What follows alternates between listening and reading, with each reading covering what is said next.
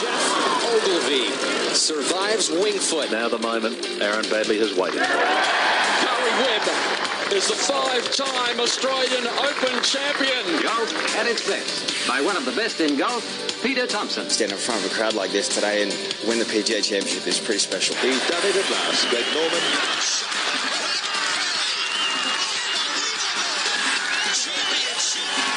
Matt Jones gets his name on the Stonehaven Cup. Leishman to 11 under. Now we've got a new leader, kids. There it is, Adam Scott, a life changer. Coming up next, you have unrestricted access to golf across Australia and the world. Thanks to Golf Australia, we're going inside the ropes. Subscribe now on iTunes or your favourite podcast app, or head to golf.org.au. G'day everybody, welcome to the show. It is Inside the Ropes, episode number 42, dedicated of course to Robert Walls. Matty Cutler, good afternoon to you, or good morning or good night, whenever you happen to be listening to the show. Lovely to see you, great man. Andy, thanks for having me. Alison Whittaker is here again. Hello, Al. Hello. Bit to talk about today. We haven't got Hazy or Stacey here today, but we'll be catching up with them because they're elsewhere in the world. One domestic, one international, with a couple of pretty important teams events to talk about. The Interstate Series here in Australia, boys and girls in South Australia. They're both being contested over there. And Stacey Peters over in beautiful Thailand for the Queen Sirikit Cup. So we'll touch base with them to find out what those events are all about and what they actually what they mean to the competitors in the middle of them all. But, gee, there's a fair bit to get through in the opening segment before we do, just touching base with key results around the world. And we've been banging on about hashtag Golden Era for quite some time, Hazy and I, trying to get as many people involved as we can. Clearly, we have no pulling power because not too many people are hashtagging tweets Golden Era in conjunction with us. But Jason Day, who is arguably the captain of the Golden Era team, did it brilliantly at the final stretches of Quail Hollow. When you want to see somebody step up to the mark and get a job done, didn't he rise to the occasion the last three holes there? I think it was a great week for Jason in the fact that his tempo looked stunning, but he wasn't actually hitting the ball spectacularly well. It looked amazing because of how he was actually swinging the ball, but swinging the club, I should say. But he made a couple of really good shots at key moments, and I'm sure we'll touch on those, as we go through his review in a way of his win. But it was lovely golf to watch, I think. Yeah, it was. I mean, how can you not talk about that shot on 17? And I think that shot shows how hard the course and that hole was playing. I mean, I hate to think how high he launched that thing in the air, because Baker Finch, as it was in flight, said, well, this will land soft. And it didn't really. Did you think it was going to, like the bounce of the ball that hit the hole, did you think the next pitch or that pitch was going to be the one where it stopped? I kind of thought, bounce, oh, geez, it's hit the hole. And I thought, well, the next one is where it's going. But the ball lost all its natural spin, obviously, once it hit the hole. So you didn't know what was going to happen if it didn't hit that. Yeah, I reckon he would have been chipping at least. What do you think, Al? I think definitely chipping. Probably at best, it had some serious heat on it. I think it was 230 yards. Yeah, unbelievable. And the pin was in the back right. He went straight at it, hit the pin, and it went down to about 3 feet. Under some pretty severe pressure at the time. He didn't have a great lead. I think he only had one or two shots maybe at that point in time. I reckon one at that point. One, and then he picked up the birdie there and then went to the final hole with 2 shots, I think. But one of the things that really stood out for me when I look back at his golf in particular was his bunker play. His bunker play was second to none. I'm not sure if I've actually seen a bunker play, display like that within 1 week. Before, and granted his wedges weren't great, so he did actually have quite a few bunker shots, especially short left. It seemed to be his main miss. But was he 7 from 7 or 8 from 8? He was definitely 6 from 6. I can't remember what he did from there. I like 6 from 6, 7 from 7, or 8 for 8. They all sound pretty good. That and his putting, it's no wonder he's winning. Well, that data they put up about his putting from 10 feet is it's ridiculous. I mean, it's an insanity that you can be as rock solid over the shot that seems to give most players, no matter how good you are, that is the shot that gives most players the heebie-jeebies because they're expected to make it, and yet he does. We talked about it in the office, and we thought, well, if the average 9-marker, single-figure marker, 9-marker had Jason Day putt for them, they'd get down to scratch. Oh, no doubt. Absolutely, no doubt. That's a really good point. Yeah. You talk about those. We talk about those last 3 holes, and the shot he hit on 17 is the one that might go down as close to. Well, we've seen 2 contenders for shot of the year in the last 2 weeks with Lydia Ko's 3-wood the week before, and was it 2 weeks ago? Last week? 2 weeks ago? Last week. Yep, last week, not the one we're talking about now. And then Jason Day's shot on 17. They're absolutely stellar shots. But you're right in what you say, Al, that he wasn't hitting the ball great off the tee. And he sort of talked about that himself.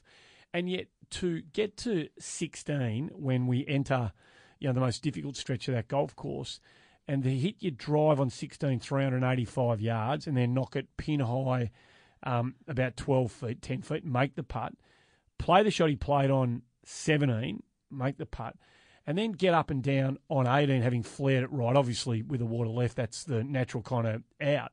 But to get up and down the way he did, he just is in. When he's in control like he was on those, it's a bit of the cold-blooded killer about Jason Day. He's sort of, and I was talking to a few blokes around here about the difference between Day and Scott, the 2 great sort of contemporaries of the era that we've got. Scotty, I don't know whether Scotty's such a nice guy that he doesn't seem to have that about him, but when Day gets his sort of foot on the throat of something, he's very hard to dislodge. And it sort of revealed itself down the stretch at Quail Hollow. I thought it was great that he could do what he did under the sort of pressure he was under. I think he really seemed to be in control of himself and in control of his golf game. And it sounds so much easier to say it than it really is to do it under that kind of pressure. But it was another point. I actually noticed that when he throttled back a little bit, when he kind of did that, say, 80-85% swing, they were his best shots. I couldn't agree with you more. In particular off the tee. Yep. There was a couple where he just looked like he swiped at them and they went right and they went left. And then, you could kind of tell that he was kind of chasing after that little extra, say 15 yards off the tee. But when he throttled back, and it went all the way through his game as well, the way he was walking, the pace that he was taking to play each shot. He was getting, checks in all of the boxes from me. I agree. When he, on 18, which is problematic, and he had, the horrible misadventure there a year ago during the PGA Championship. Was it a year ago? My years are bad. When he went right and then tried to play ridiculous shots and completely made a hash of it. On the Friday, he hit 2-iron. On the Sunday, he hit 2-iron. And it was exactly the shot. He still hits it 280 or something. Like, he still gets it out there far enough. It's crazy. It just shows the greed, I guess, of wanting to put yourself into the best position when we look at it and think, well, he doesn't need to. What does he need that extra 20 for? But spin rates and what he can do when the ball hits the green, and particularly on that type of green, 20 yards, 20 metres does make a difference. But I'd rather be safe first. Yeah, and I guess if you know you've got 360 in the bag with the driver, you feel like you're sort of robbing yourself a bit if you're leaving yourself 80 to 90 yards back on every fairway, because you are playing within yourself as opposed to taking every yard your natural game and the equipment's there to give you. So Al, that 80 to 85% shot, or that, it's almost like you said, it goes right through his game. Do you think he needs to bring that himself, or is that something that just naturally occurs when he's playing well? I think the better players play, as a general rule, like they take off a little heat when they're in control of their swing. If you're nervous, you want a full swing. You want 100% shot, because that is far easier to execute than an 80% shot. Like, I always think if someone's playing well, when I'm commentating on tour or wherever it is, men's or women's, if someone's hitting good shots from that super awkward distance of 40 to, say, 60 yards, if they're hitting good shots there, that's my key check area, because that means that their clubs coming back in front of their hands in a neutral fashion. They'll have way more control over their spin all the way through their game. And so many players, and this is something that, not a lot of people, amateurs realise, so many pros avoid that length. Yeah. They actively will lay back at 90 yards to not have a 50-yardage into a par 5 in particular. I remember Brittany Lincecum was in a Pro-Am a couple of years back, and the guys said to her, they all hit down, and she's like, oh, which one do you guys want to take? And they said, oh, well, we'll take the closest one. She goes, no, we're going back there. And everyone looked at him. They're like, it's 50-yard difference. And she says, if my caddy gives me that yardage, he's fired. So we're going back to 80 just because, that's the way that she plays her game. So, I just feel like those 80 to 85% shots, it's easy to say, but under that kind of pressure, they're pretty hard to hit, in my opinion. Yeah, you hear them talk that all the time, don't they? That becomes what's the number we want. When they're sort of thinking about laying up, and they don't do that very often, but when they are, they're always thinking about the number that they're going to have left, and it's because of that exact reason that you talk about. Okay, before we move away from the PGA Tour, players coming up next week, which we all look forward to, even though it's a bit overhyped, I reckon, by the Yanks for what it's worth. It's no arguments here. It's great. It's crystal ball time. He's 30 years old, right? He's 30 years old. He seems to have himself, touch wood, physically in good shape. He's not doing the same gym regime. He's spoken about that. He's doing golf workouts now. He's not doing strength and body workouts now. Whatever he's doing in the gym is to help with his golf movements, Jason Day. So let's assume that he's got that part of it under control, and he's grown up and he doesn't worry about how ripped he looks nowadays. He's more worried about how he plays. 30 years of age, the next 5 to 10 years should be, if the body doesn't let him down, the salad days for him. What does he do? When we come back here in 10 years' time, the three of us, and we sit down and we're all a bit older, how many majors has Jason Day got in the bag? Or should he have in the bag? Well, they're not easy to win. They're not easy to win. Starters. I mean, he's got one. He's 30. That's a good start. I mean, if he, over the next decade, say he plays 40, hopefully, somewhere between 30 and 40, if he can win a couple, I reckon 2 or 3. awesome. Yeah, if I reckon he had 4L, is that asking too much? Even with the depth of in the men's game at the moment? Well, the tricky bit about the men's game is you don't know what's coming next. So it's easy for us to say that, but, I don't think 5 years ago we would have anticipated the depth of young talent that's on the tour now. In terms of, Jason, the sky is the limit. He's supremely talented. I still remember the first time I ever saw him hit a golf ball, and it was at the Master of the Amateurs at Yarra Yarra, and it would have been at least 15 years ago. And ironically, my sister was working the event, and she said, she's like, God, that guy's got a good swing. And she's not a massive golfer, but she saw him and then kind of pointed him out. And I think he ended up winning that week, funny enough. But, it's just it's a question of whether or not the stars align for him and what the rest of the fields do each week, because he wasn't really challenged on Sunday. He seemed to be in control for most of it. And he had a couple of players shooting up there, but it wasn't a free-for-all on Sunday, and he just held it together. So give me a number. Stop shirking the issue. I reckon he could easily win 2 more majors. Yep. 4 would be lovely. Okay, so we're in the same vicinity. Some are shooting a bit higher than others, and you're taking the low road, which I'm disappointed. Always. Well, I went with Thomas Peters to win the Masters last time I was in here, so softly now. Weather affected tournament on the LPGA, nonetheless still spectacular. She's a bit of a supernova, the winner, and she did it with extreme brilliance, being able to chip in a couple of times. Sung Hyun Park, we refer to. Tell us about how she did it, Al, and where she is going to be. I mean, there's so many. The women's game's full of players peaking and then troughing and then peak. They don't go away, but they have these little moments where they come and go and they come and go again. What can she do with her game? She could genuinely be world number one for more than a year. Right, well, that's something. At the moment, is pretty hard to do, given the fact I think we've had 5 world number ones in the last 12 months. So she's bumped back up to number 4 because of that win. But it really is a fight at the top in women's golf at the moment. I can't stress how competitive it is.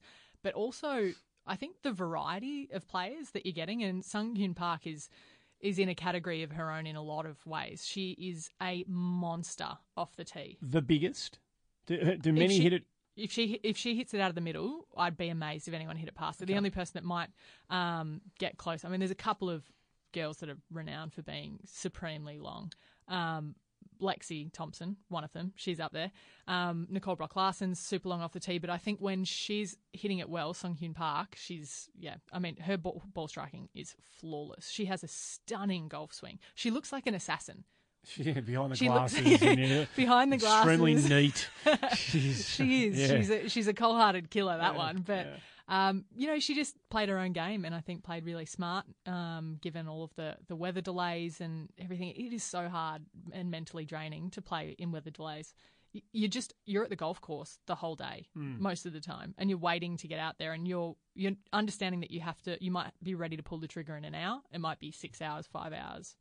Girls had 8:30 p.m. tee times at one point in time this week, so she did really well. And I have to admit, a special mention goes out to the girl that came second, Lindy Duncan. It's a name I'm not overly familiar with. It's a name I'm very familiar with because I was on the golf team with her in the US. Right, so okay. She was a freshman when I was a senior, and she's a seriously good player. Player of the year for NCAA.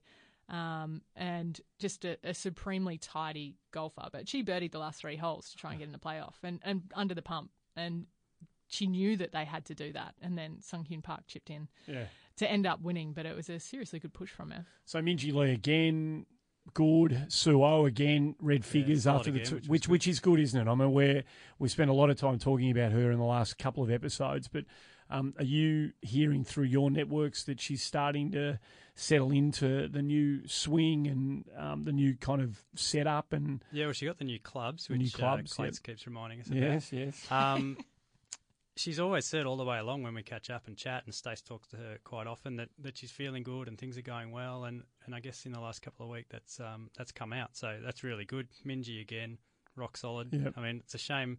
You feel for the tournament organisers. Like 12 months' work goes into setting these things up, and they get 36 holes in and weather delays, and it's a bit of an anticlimax when some girls are finishing on the 9th and the 18th, and the tournament had some cracking moments. So from that perspective, it was a real shame. But some really nice results. Good winner, very, very good winner, and we'll watch her with a great deal of interest. Europe, we're talking a lot about golf, not changing the way it gets played, but certainly looking for variations in how to dress the occasional tournament up. And the Golf Sixes format that we saw over in the UK, nutshell stuff. Did you two like conceptually what you saw? I loved it. Yeah.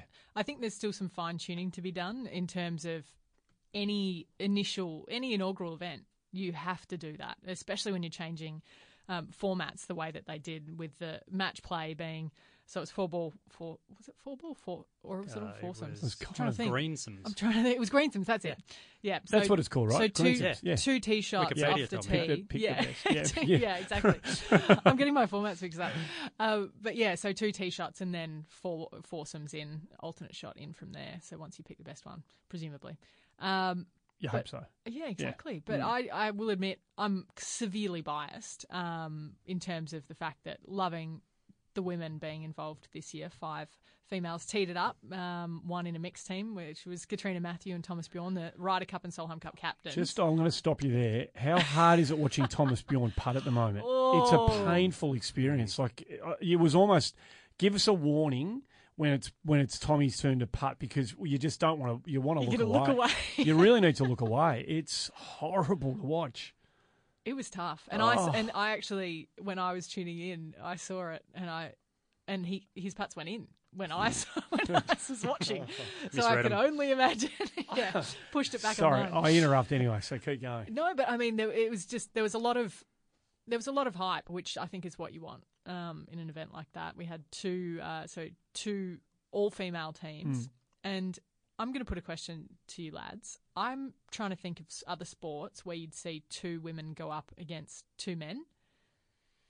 And someone threw out lawn bowls, but I haven't watched a lot of lawn bowls. So if any listeners are out there can enlighten me about that. I don't want to be disrespectful no to offense lawn to bowlers. lawn bowls, No, but I think no. golf's a little more dynamic. Yes. And True. requires a bit more physical ability. It's a very good question you ask. I can't, off the top of my head, I can't think of any that I know of. And not be so competitive and win. Yeah. And I just thought the concept was fantastic. Can you imagine the top dozen players in the world playing that? Men and women, more teams, throw an extra day in. It's funny, we talk about shortening the format, but 2 days wasn't really enough. I agree with that. Yeah. and play it, like you said too, play it on a golf course that's got a bit more of a lineage and a history. Well, imagine and, if we knew the holes. Yeah, I mean, the weather was cracking, and they played in London. Pick a course we know, or imagine the old course finishing on 17, 18 there with some alternate shot or foursomes. I think it's got massive potential, and it has opened the conversation to amongst many that we'd like to see more of this, more men, women playing in the same event at the same time for the same prize. I think we're all, I don't know about you, Tom, and I was hoping that Sam Brazel and Wayne Ormsby would win the thing, but if they didn't, I was barracking hard for one of the girls' teams to win it. I've never been more torn. I've got to be honest with you. I've never been more torn than watching them. I think they went up against the European women's team. So it was Carlotta Segunda and Mel Reid, two girls that I've known for a very long time. And I have never, ever considered barracking against Australia. The thought crossed my mind. It did fly out. But I've got to admit I was reasonably loyal still. But it's understandable because you sort of feel like you're not necessarily barracking for a gender. You're barracking for the game, and it's such a good concept. It is, and match play is the way to play it. Spot on. We've had women play in men's tournaments and vice versa, but match play is the way to see it compared perfectly. And the I know it was lovely, the crowd and a bit of music and a bit of noise, and that was all great. I'd actually like to see this thing given some time to grow, and as much as I like the relaxed nature of it all, keep the shot clocks by all means. But I'd like to see it more serious. Yeah. I'd like to see this thing become a really valued prize in world golf and not wait until the kind of quarterfinal, semi-finals or the fourth or fifth hole of the six before people start seemingly sort of taking it seriously. Because I'm sure no one wants to hit a bad shot. They all want to win. But it was all pretty relaxed and laid back early. But I'd like to see it real and on from shot one, day one. I think the funny thing about that is our concept from the way that the TV coverage and the event was played out is very different to what the players were feeling. Because Eddie Pepperell actually said he'd rather miss every single cut for the rest of the year than lose to the women on day one. Yeah, right. And in the end, he and Matt Wallace went up against Georgia Hall and Charlie Hull, and Georgia ended up eagling the last, obviously with Charlie's help with the Greensomes format, but made a 20-foot putt on the last hole to halve the match. Charlie hit her first tee shot. She hit it to 3 feet straight at the pin as everyone's cheering, and the boys ran off the tee. They literally left the tee and had a bit of fun with it, which I actually really liked because they were so respectful throughout the week. And that was something I spoke to Georgia and Carlotta throughout the week, and they said that the guys were so welcoming and every single one of them saw how positive it was. Part and parcel probably because they were the lowest ranked team there. The best ranked team was Georgia Hall and Charlie Hull in terms of world rankings, better than all of the guys. So the two female teams both advanced to the quarterfinals, both got knocked out in the quarterfinals on the Sunday, but they beat 8 teams. Yeah. They beat 8 all-men teams, all male teams on Saturday to get there, which is pretty cool stuff. Oh, I'm barracking for it big time. And there'll come a time very, very soon, if there is still this stigma, for want of a better word, and I'm sure when Eddie Pepperell said that, he wasn't being disrespectful to. No, he was being respectful. He was being respectful. There'll be no stigma ever attached to a man getting beaten by a woman in a game of golf because there's no need to be. Well, it's one of the only sports we can do it. Yeah, exactly. You're not going to put 2 fighters in the ring together, a male and a female fighter in the ring. So, there's 80-year-olds can play against 20-year-olds. It's such an accessible sport for the masses. So, further to that, and this is not to ask you to revisit every paragraph that was typed in the joust between you and Clates on our shared WhatsApp account during the week, but it was all very interesting for the rest of us to sit back and watch this debate that you two had going back and forth. But there was something that emerged from it at the very end. That's when Stace sort of got involved in it. And it was about the tees that particularly amateur players in high-level pennant golf should be playing off, and just what that does to the calibre of player that is being developed at that level of the game of golf. And it was a really interesting, there were multiple endpoints that you arrived at, but it was a really interesting point that the conversation between the three of you, by and large, found itself arriving at. And I wonder whether you might be in a position to sort of bring everybody else into it now that I've set it up. Well, we were just having a discussion. You know, obviously, Mike Clayton is a man that I hugely respect and have had quite a lot to do with throughout my my own golf. But we were kind of going a little head-to-head respectfully about what kind of clubs should be hit into the greens. And he was saying, I think he was actually responding to a podcast on which his favourite person on the planet, Brandel Chambly, said that women's golf courses should be shortened. And Clates severely and fiercely disagreed with that, saying, no, they're hitting driver wedge all the time. And I'm sitting in my chair going, no, we're really not. That's not actually accurate. And in his defence, Mike Clayton's caddied for Suo and a number of female players, but the majority of that has been in Australia, and he hasn't actually caddied in Asia a lot or on the tour in Europe. And so we were, kind of launched off into a discussion about grass and how much run you got, and the fact that, a 6,600-yard golf course in Australia actually plays a lot less. Because that's what we do, folks. That's what we do. It's the sort of stuff, Oh, it's fierce. Yeah. Yeah, I don't think I'm getting a Christmas card anymore. But essentially, and I was having a chat with him about it, and I went to some of the players, and I just asked genuinely, because it could have changed. I haven't been on tour for, 3 years now. What's the average club you hit in? And the general consensus was a 7-iron, longer on the par threes. And it wasn't a wedge. That's the information that came back to me. And then, obviously we went head-to-head about different tours around the world and so forth. But one of the interesting things that did come from it was I spoke to Dean Herden, who is Jin Young Ko's caddy, who was on the KLPGA and is now on the LPGA. She won the Australian Open this year. And I said to him, what are the lengths like in Korea? And he said they're actually shorter than the LPGA.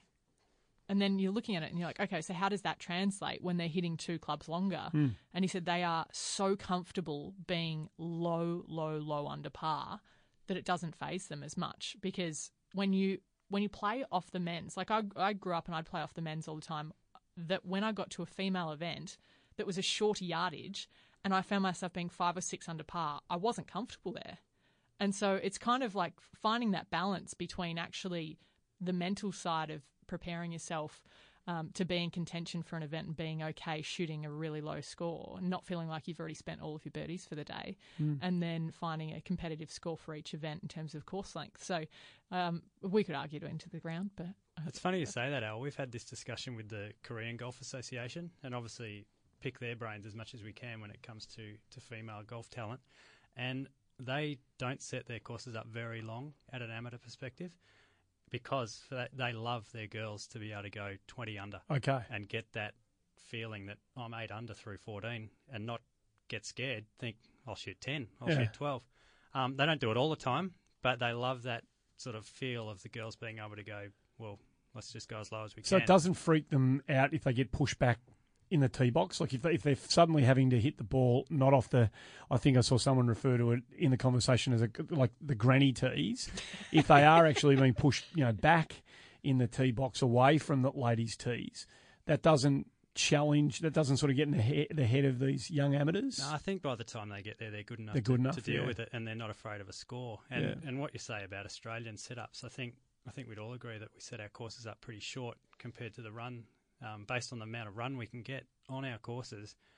And it has a double negative in that our courses aren't the type of courses you can go super low at, some of our tougher courses, yet we're playing them short anyway. So let's do one or the other or both, but not neither. It's a real conundrum. I grew up playing golf at Victoria Golf Club, and while I was playing, I actually thought, and what a privilege to do so, but I actually started thinking about playing on other golf courses that were much easier so that I was more comfortable under par. Because, even, towards the better parts of my, golfing career, I was shooting under par at Vic, but it was like 68, 67.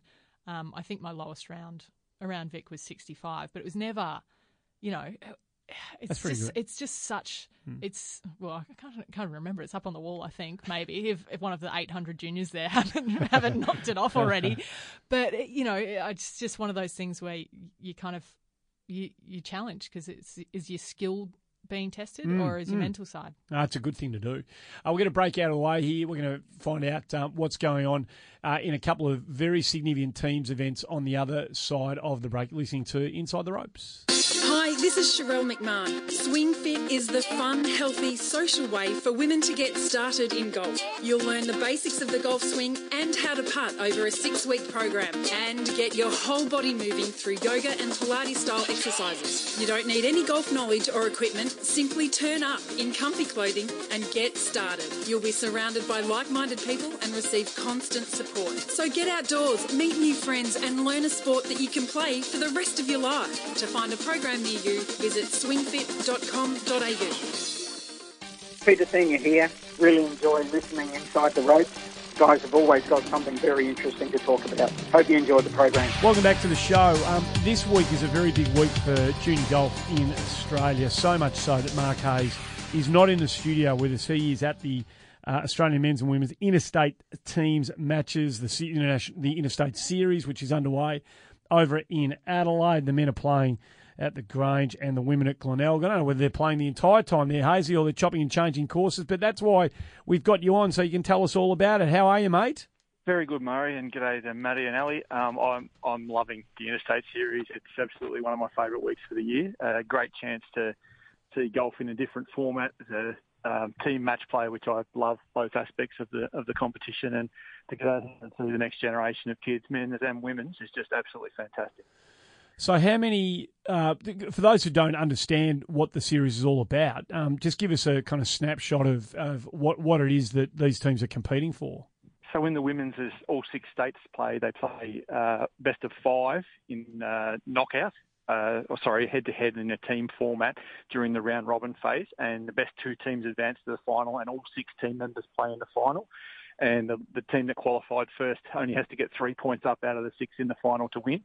And the exact same in the men's, except there's 2 more players on each team. So it's head-to-head for 7 in the round-robin and then 8 in the final. And it's very simple. It's exactly like Pennant mostly is around Australia. So it's just one of those great team formats, and all the guys and girls come together. They absolutely love playing with each other, and when they finish their match, they run to a mate's bag and caddy for them for the remaining holes. It's just one of those really good feel-good tournaments. I have to say, Hazy, when looking back on my golf, it's still a highlight for me playing the Interstate Series. And it's a massive week. You don't play as much golf in pro or amateur days than you do that 1 week. Because I think, what is it, 1 or 2 practice rounds and then potentially 10 rounds of golf in 5 days? The men's play an extra day because they have Northern Territory in and a bye, so they play.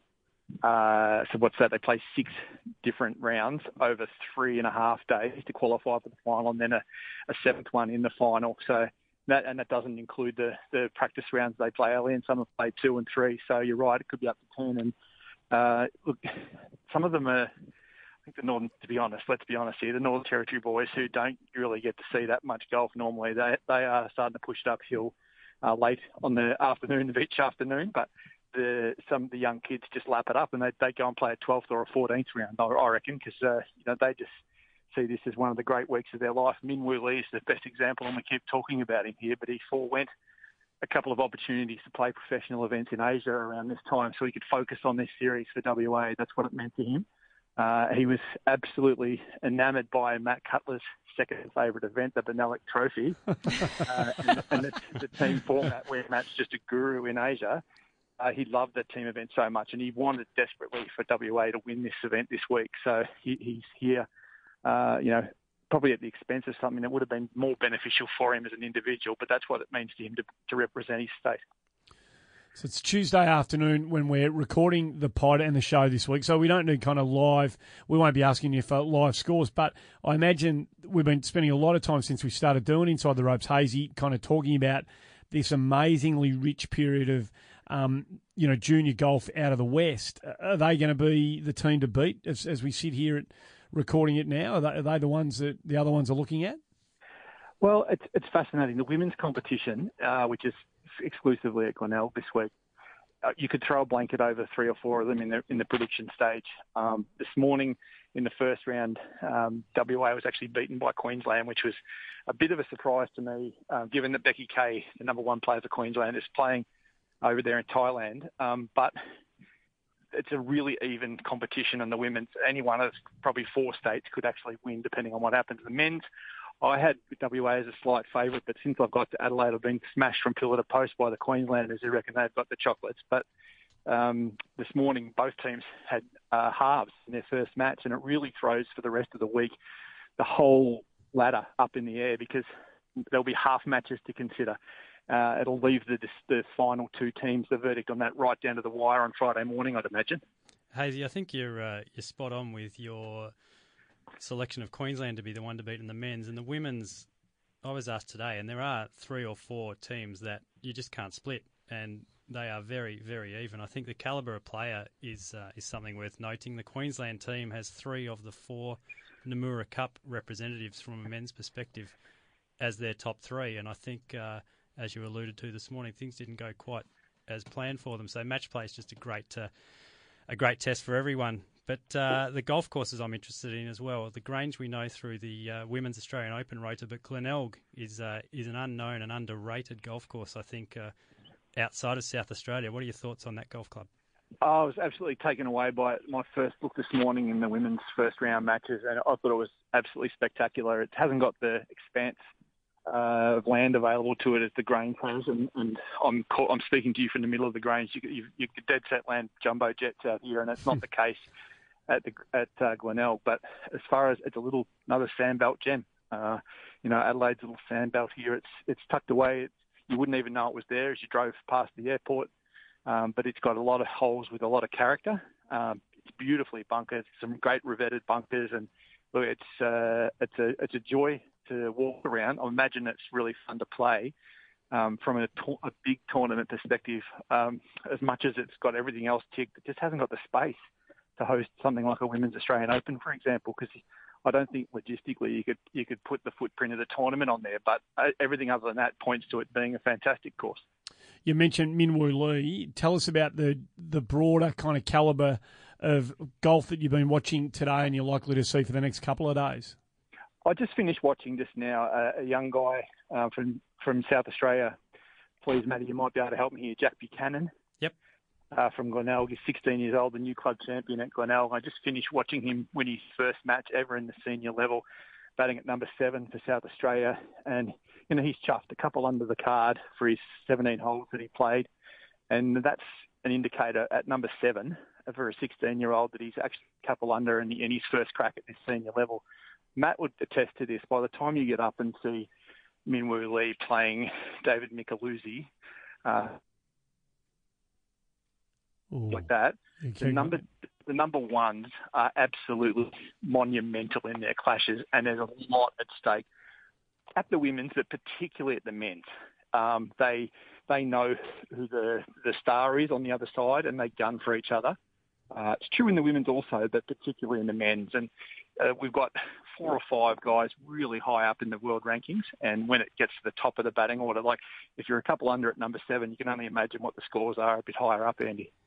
Are they all juniors, Hazy? I mean, pardon my ignorance, but all the names we're mentioning here are, sort of under 23s. Is that kind of what this event has become? This is a bit of everything, Andy. It's for some states it's a developmental thing, and I absolutely wholeheartedly congratulate Golf Tasmania for picking a team that's full of young, promising talent for the girls here. They've really churned out a team that could be something together in 3 or 4 years. The youngest is actually 13 years of age, Gee whiz, which is phenomenal.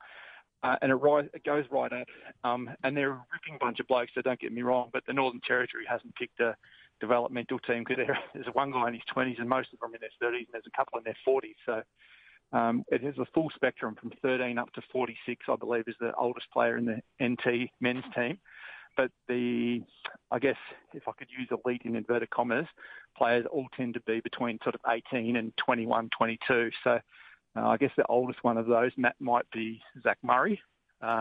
Certainly one of the most experienced, but it is just elite at that top sort of 1 to 3 places in both men's and women's golf at this event. It's just great to watch. This could, Andy, be if you were to watch the final, and it was, let's just say it was Western Australia versus Queensland, and we watched Shea Wolves-Cobb and Min Woo Lee in the final. That could be easily a semi-final of the US Amateur this year, later on in the year.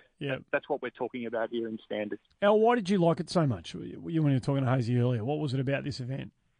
I think that just the whole team factor, but there's something special about the Interstate Series. It's a real achievement to be on a team to be picked for a team. And you know, Stace and I both played at a national level. We actually played on the World Cup team together. And I look back at that, and that was nice. But this is in Australia. You know, there's something. I just think it really holds quite a special place in a golfer's career. Do you think, Al, it's because you know your opposition? When you represent Australia, which you did, you know of a handful of people you're playing against. But this week, it's personal. It's not personal, but it's personal. You know them, and there's bragging rights. Do you think that might have something to do with it? Oh, definitely. And that's what makes it even harder at the same time. So, you know, you walk away with an Interstate Series and it's something that, you know, I think that every player would want to put on their wall, but also it doesn't go off rankings. And, you know, when I was on the team, I was an 18-year-old. I was the captain, but there was 25 and 30-year-olds on the team. And so just that whole dynamic of mixing up, you know, all of the ages, I think, is really special. It's a little bit less so because golf's becoming substantially younger, as Hazy's just pointed out, with a 13-year-old coming out of Tassie. But essentially, I just think there's something magical about it. Ali, it wouldn't be me to go through a week of Inside the Ropes without saying something controversial, so I don't want to let this opportunity slide. This week, I'm not sure if you've crossed to Stace up in Thailand or not, but Queen Sirikit Cup unfortunately clashes with this event, which I think is a tremendous pity. It's the second year in a row, and you know we've got a lot of problems on the professional calendar, scheduling the events in the right order later in summer. This is a huge thing I reckon we need to address because we need to get the top three women, Maddie, here. Don't you believe? I'd be interested in both of your thoughts because the top women are, again, world class, and we're missing our best three players, and it sort of seems to diminish a bit from the women's side of the tournament. Well, Hazy, the other thing that's on this week is the NCAA women's regionals. So we've got a handful, probably 6, 7, 8 Australian women playing in those as well. So you've got 3 key events all on at the same time that are diluting the talent in all of them. Could we address that in some way? Because it seems to me like it's a resolvable problem. Doesn't seem insurmountable, does it? We're all sitting here looking at one another going, surely someone's got... but that does not seem insurmountable. I mean, when you're talking about kind of elite developmental events that are going to be beneficial to everybody, surely you can find their own special, unique place on the calendar. Yeah, well, to start with, you know, Matt mentioned the NCAA's is the college system in the US. You can't have it in May. No coach is going to release a player to play a tournament overseas in May. Okay. Because the regionals that Matty said, that's the second most important event of the year behind nationals. And if the girls are over there playing world-class events, they're going to be playing regionals and nationals. Okay. So, you know, very few of them are going to miss out on those. Yeah. The positive is we've got the hosting rights for the Queen Sirikit Cup next year in Australia. That'll be in Adelaide. So I assume that's known. Anyway, it is now. Hazy, help me. There won't be a clash, obviously. Yeah, and look, I don't imagine. I don't know who your peers are exactly were, Ali, but let's just say it was Lindsay Wright when you're playing New South Wales, for example. You would have wanted to play the top player. I'm assuming it goes without saying. Oh, definitely. And it was such a big honour to be number one for your state. That was almost what you fought for even more, to say that, you know, I'm Vic, I'm number one. Yeah. And every now and then you'd mix up the order as well. You'd put your stronger players down, like, you know, any kind of team match play. You'd jumble it up, but everybody knew. Everyone knew who the big dog was, and you know what? It is just such an achievement for all of the players there in Glenelg this week to be there. Hazy, you're a lucky man to be on the ground, watching them and you know, telling us their stories, which you're doing a fantastic job. Golf.org.au if you want to stay across the individuals and get to know them a little bit better, and the one-man operation that Mark Hayes is over there will keep you up to date with everything you need to know. Mate, thanks for your time again. We'll see you back in the studio next week. Thanks, guys. Have a good show. Yeah, you too, over there. Mark Hayes joining us from the Interstate Series over in South Australia. She's having a bit of trouble getting through to Stacey. I don't know whether anyone else has reached out, but she's over at Queen Sirikit. We did want to cross over to her as well, but... We've all simultaneously picked up our phones to message the same person. There you go. So if we get her before we have to wrap it up, we will. Otherwise, we'll get a quick break out of the way, come back to wrap up the show on the other side of this. Hi, I'm Minji Lee, and I'm proud to be an ambassador for MyGolf, Australian Golf's national junior program. One of my favourite things about coming back to Australia is seeing all the kids getting into golf. MyGolf is every Aussie kid's first step on their golfing pathway. It's all about fun and friendship, learning golf and life skills in a safe and healthy environment. So, if your child is between 5 and 12 years old, be sure to find a program near you at mygolf.org.au. G'day, I'm Greg Chalmers. I'm a long way from home here in Dallas, Texas, but I love catching up with all the Aussie golf news on Inside the Ropes. Welcome back to the show. Just some regulation housekeeping before we whack in the final bits and pieces before we wrap it up. Well, we have had trouble getting through to Stacey Peters. She's going to be on the show next week, so we'll get a full wrap of what happened at Queen Sirikit when she joins us next week. We're also we're changing our record time, so if you've got into a bit of a routine of downloading the podcast yourself, you're probably going to get it a bit earlier, moving the record times to Tuesday afternoons as opposed to Wednesday mornings. But the easy thing to do is just subscribe. Just subscribe and let the thing deliver itself to you. We put out the call last week, shamelessly, that we were within reach of 100 5-star reviews. We only needed a handful more. Well, we got them. We're up to 100 5-star reviews now, which is ridiculous. And we love everybody who's done it. So Pingman... and everybody else who answered our call during the week, we thank you enormously. And don't forget, if you are listening to the show, you can subscribe, Apple Podcasts, Stitcher, Spotify, put the teeth back in, or wherever you get your podcasts from. General business before we wrap it up. I'm going to ask you two a question, and it's because of Bernard Langer.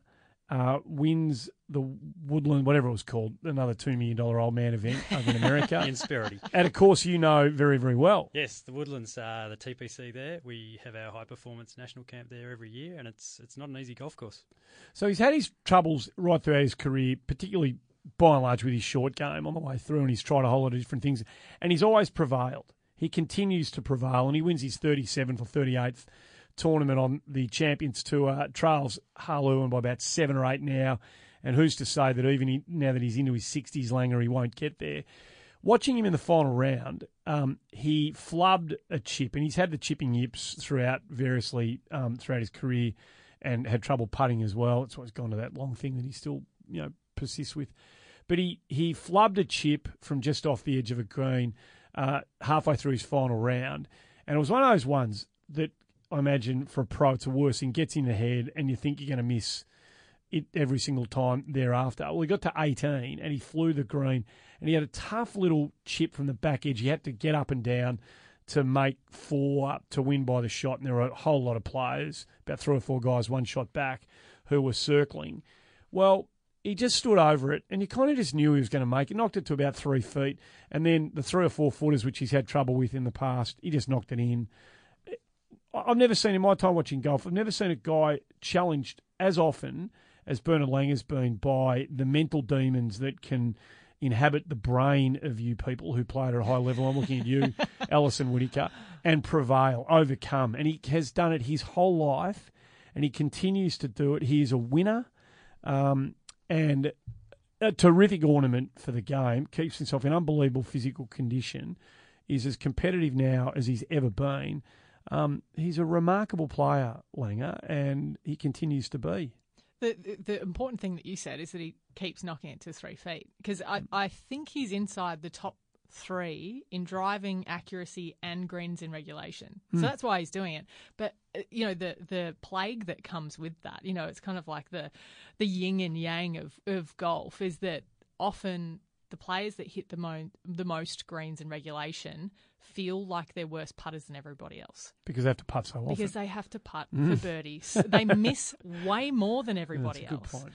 And so, and you see that all throughout the men's game and the women's game as well. And, we've talked about Minjee in the past about that because she's an incredible ball striker and she gives herself so many chances. But, it's hard to stay patient. He is an incredibly annoying player to play against, I would presume.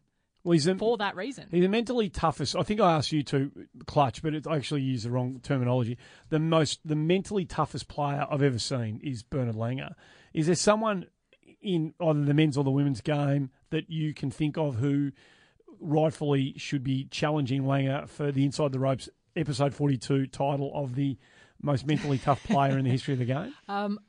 My number one, I've got two. My number one goes to Inbee Park. Yeah. You expect her to make it. You genuinely expect her to make putts. And she, even when she had, driver yips halfway through last year, not a lot of people realised it because her stats went down all of 5%. But but genuinely, she was struggling with her game mid last year and she's come back firing. This year she's world number one again. And she is, just majestic. She's like a fish in water. And the other one, I'm going to give a special mention to Christy Kerr. There is no one you want to play less in a Solheim Cup. She's than Christy phenomenal, Kerr. isn't she? Yeah. She's yeah. brutal, both on and off the course. No. She's actually quite a lovely person when you get to know her. It's just hard to get to know her. When she's got the Star Spangled, when she got the red, blue and white on, she becomes a competitive beast in that format. Yeah, definitely. Well, at the end of, I think it was the end of last year in Malaysia, I had a couple of players texting me because it looked like it was going to go to a playoff. And Christy she required birdie to win. And there was, I think, 3 or 4 players that were, all in the tie at that point in time. And I had girls at home saying, hey, is Jackie Concolino going to be in the playoff? Should I come back to the course now? And so I'm like trying to say what's on the screen, but also I know that these girls would be, mortified to miss it if their friend had their first win on tour. So, when I was taking a break, I was messaging them back saying, it's Christy Kerr. She's just hit it to 40 feet. And they're like, okay, all right. And I said, what chances do you give her of making it? And I said, anyone else, 5%, that's generous. I give Christy 20%, and she made it. And she made it, yeah. Incredible. Yep. Yeah. What about you? I just think of the people that used to ruin coverage when you when you want to watch a tournament that's tight and someone's out in front and they're just not and gonna, they're not coming take back to the field. gas. No, I mean, Tiger did it for so long. He's the obvious one. But I just think all those players, Inbee's an obvious one as well.